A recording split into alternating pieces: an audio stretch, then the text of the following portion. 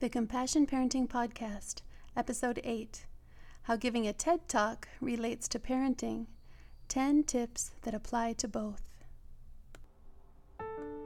Welcome to the Compassion Parenting Podcast, helping moms to love wisely and well. I'm your host, Dr. Mary Wild, integrative pediatrician and mom of 8 sons who continually challenge and teach me. Over the years, I've learned that rather than outward technique, it's the internal landscape of the heart that affects parenting more than anything else. Mothering is about being, not just doing. You have everything you need within you to become the parent you want to be, so let's bring it out.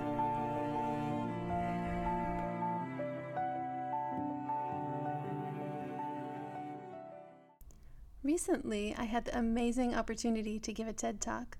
I got to stand on the famous round red carpet on the TEDx stage in Gainesville, Florida, and share an idea worth spreading. On one hand, I couldn't believe I was there, yet on the other, it was the most natural thing, the most logical endpoint of the steps I had taken. That's sort of how parenting is. Every moment we stand on a figurative navigational bubble saying, "You are here." We've landed where we are through a series of 1,000 choices and circumstances, both in and out of our control. My talk? It's entitled Compassion Parenting, Transcending the Myth of Perfect Conditions. Since my talk, my work, and my life all center around parenting, I naturally looked at my TEDx experience through that lens. Here are 10 take-home lessons I learned from giving a TEDx talk that apply equally to parenting. First, learn by doing. The idea of stepping onto a TEDx stage was absolutely not comfortable to me. All the workshops, summits, podcasts, and other speaking venues I had been a part of were preparation, but in order to become a TEDx speaker, I had to step on a TEDx stage before really feeling ready. I had to accept unknowns and imperfections and just trust myself to navigate the experience in real time. No one ever feels entirely ready to do something big or new. I've had several people tell me they're afraid to have kids. While I would hope that fear wouldn't be the pervading experience, an awareness of the hugeness of the task is appropriate and actually much more a sign of readiness than overconfidence would be. In my book, Faithful Nurturing, I say it this way: motherhood, like life in general, is schoolhouse to the soul. The learning comes experientially. The unsettling reality is that we must keep being mothers while still learning how. It is the only way one really does learn how. Now for number 2. Start from a place of humility. When I applied to give my TED Talk, I thought I had a great idea, but a few weeks before the event, my talk sort of blew up in my face, and I realized it needed a major overhaul. In order to go forward, I had to start from a place of not knowing. In parenting, we often start out thinking we know how things are going to go, but reality takes unexpected turns. When our preconceived notions don't play out the way we thought, and we have to go back or start over, this is the beginning of true wisdom. Some call this a child's mind or a beginner's mind because it expands the realm of possibility and allows us to approach a challenge with curiosity and openness. It's like the old quote says, attributed to various people: "Before I got married, I had 6 theories about bringing up children. Now I have 6 children and no theories." Do you relate? Number 3, use the time you have to get to what's most important. Though I dreamed of giving a TEDx talk, when I actually got the chance, I realized how daunting a task it really was. I had to decide what I considered to be the most important message for parents all over the world and then communicate it in 15 minutes. In reality, just about everything we do is time-bound. Though once a parent, we're always a parent, every stage is fleeting. We have a limited window to transmit what we know and to experience time with our kids. I remember reading a parenting book that estimated the number of dinners a parent would likely make over the course of a child's life. It was a big, big number. But to suddenly realize that our shared family dinners are finite made me want to cherish each one.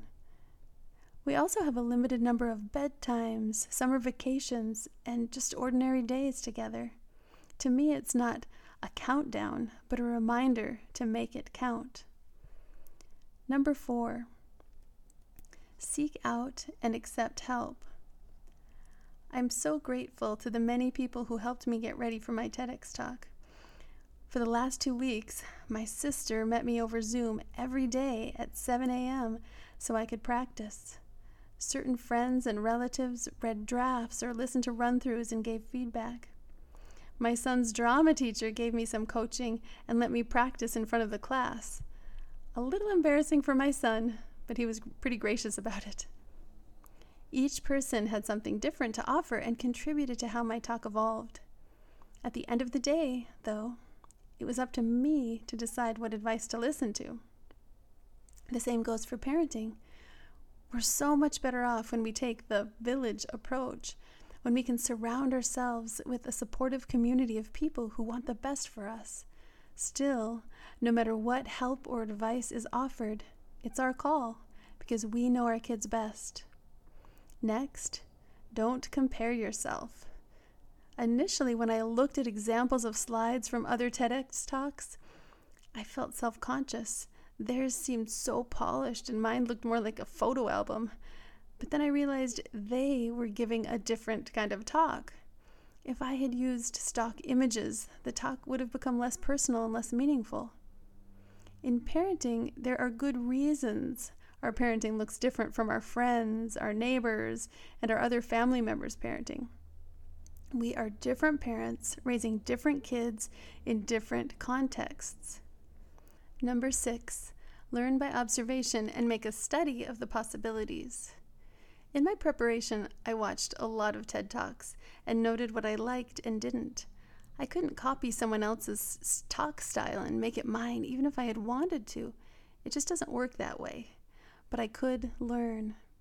Some of my favorites were by Valerie Carr, Brené Brown, and Amy Cuddy. Watching their talks helped me clarify what I was really aiming for. Other talks seemed overly staged, like they were being read off an inward teleprompter. I knew I didn't want that. My favorite talks were personal, yet grounded in science or history, and used metaphor and story in powerful ways. Hopefully, I achieved that. You'll have to listen and judge for yourself. In parenting, learn from everyone around you. Notice what other parents do, their tone, their words, their systems, and how their kids respond. Things might not work the same in your family, but notice what you like and don't like, and think about why. Soak it all in and let these observations inform your own choices as a parent. Next, play off your unique strengths. As I mentioned earlier, I didn't want to give a talk that felt stuffy, yet I knew I couldn't rely on a completely conversational style either, because I wanted to carefully choose my words.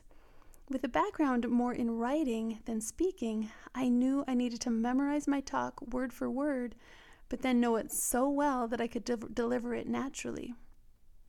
This worked for me much better than giving a speech from a bulleted outline. As a parent, I'm pretty go with the flow. Strict routines and schedules have never worked well for me. Rather than beating myself up over that, I try to accept it. I divide my day into loose segments and have a running to-do list that isn't bound by calendar days, except when necessary. I commit to ballpark times rather than clock times, and that helps cut down on my stress. Number 8, walk your talk. Since my TEDx talk was all about showing up to parenting with grounding, love, and presence, I knew I had to show up to my talk that way too. While speaking, I tuned in to feel the stage beneath my feet and was conscious about my breathing. As my fellow speakers will attest, I was backstage doing yoga poses and smelling my chapstick to keep myself present and grounded in my body. I thought of my audience as real people, mothers, fathers, daughters, and sons, who sometimes struggle, who perhaps have experienced trauma, who could play a role in healing themselves and others. I connected with a sense of compassion for everyone listening that night or who would listen. In parenting, too, it rarely works to preach one thing and do another. Kids, and especially teens, can detect hypocrisy a mile away. That doesn't mean we have to be perfect before we can expect anything from our kids, but it does mean we have to be working at the things we say we value. As Dorothy Nolte's famous poem states, children learn what they live. They internalize not only what parents say, but who they experience their parents to be. Number 9, show up despite limitations and imperfect conditions. The night before the TEDx event, we had rehearsal that started at 10:30 p.m. at a run-down yet charming theater that wasn't even the actual venue. This wasn't ideal, but by showing up, I was able to be inspired by the creative, articulate people who I'd be sharing the stage with the next day and get a bit more practice. Parenting conditions are rarely ideal either. There may be physical or mental health struggles, financial issues, societal problems, pandemics, but we still parent forward, looking to who our kids can become and doing our best in the circumstances we're in. And lastly, make it fun. As we waited for our TEDx event to start, I enjoyed connecting with the other speakers. Some of us stood in the bathroom touching up our hair and makeup like high school students getting ready for a dance. We shared our stories and encouraged each other. After the talk, I loved mingling with the audience and having people share how my talk impacted them or made them think of things in a new way. Then for a few days, I visited my cousin in Boca Raton. We ate amazing food, sat on the beach, and took a boat ride.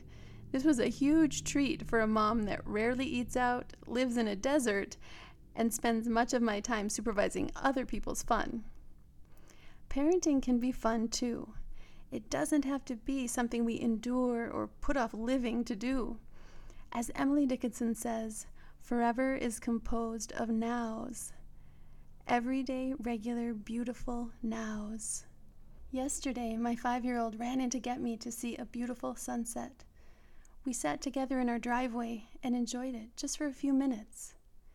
May you also experience the joy of parenting as you learn by doing, start from a place of humility, use the time you have, seek out and accept help, avoid comparing yourself, learn by observation, play off your unique strengths, walk your talk, show up, and have fun. Watch my TEDx talk and let me know what resonates with you most. There's a link in the show notes. Thank you for joining me for this episode of the Compassion Parenting Podcast. I'd love to hear your thoughts. What resonated with you? What questions came up? Let's continue the conversation on Instagram @Compassion Parenting or within my free Facebook group, Parenting Well, Raising Compassionate and Productive Humans. Links are in the show notes. If you've gained insight from the time we've shared today, leave a review and subscribe. There's a quick how-to in the show notes. Have a blessed week. May you love yourself, your family, and the world wisely and well.